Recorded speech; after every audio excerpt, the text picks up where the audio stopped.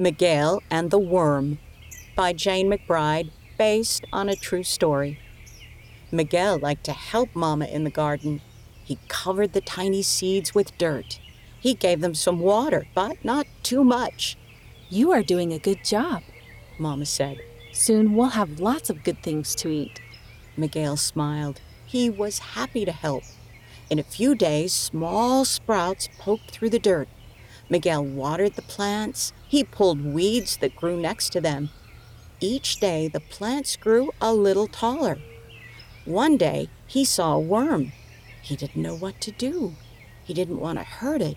But would it hurt the plants? His family got most of their food from the garden. Mama, look! He pointed to the worm.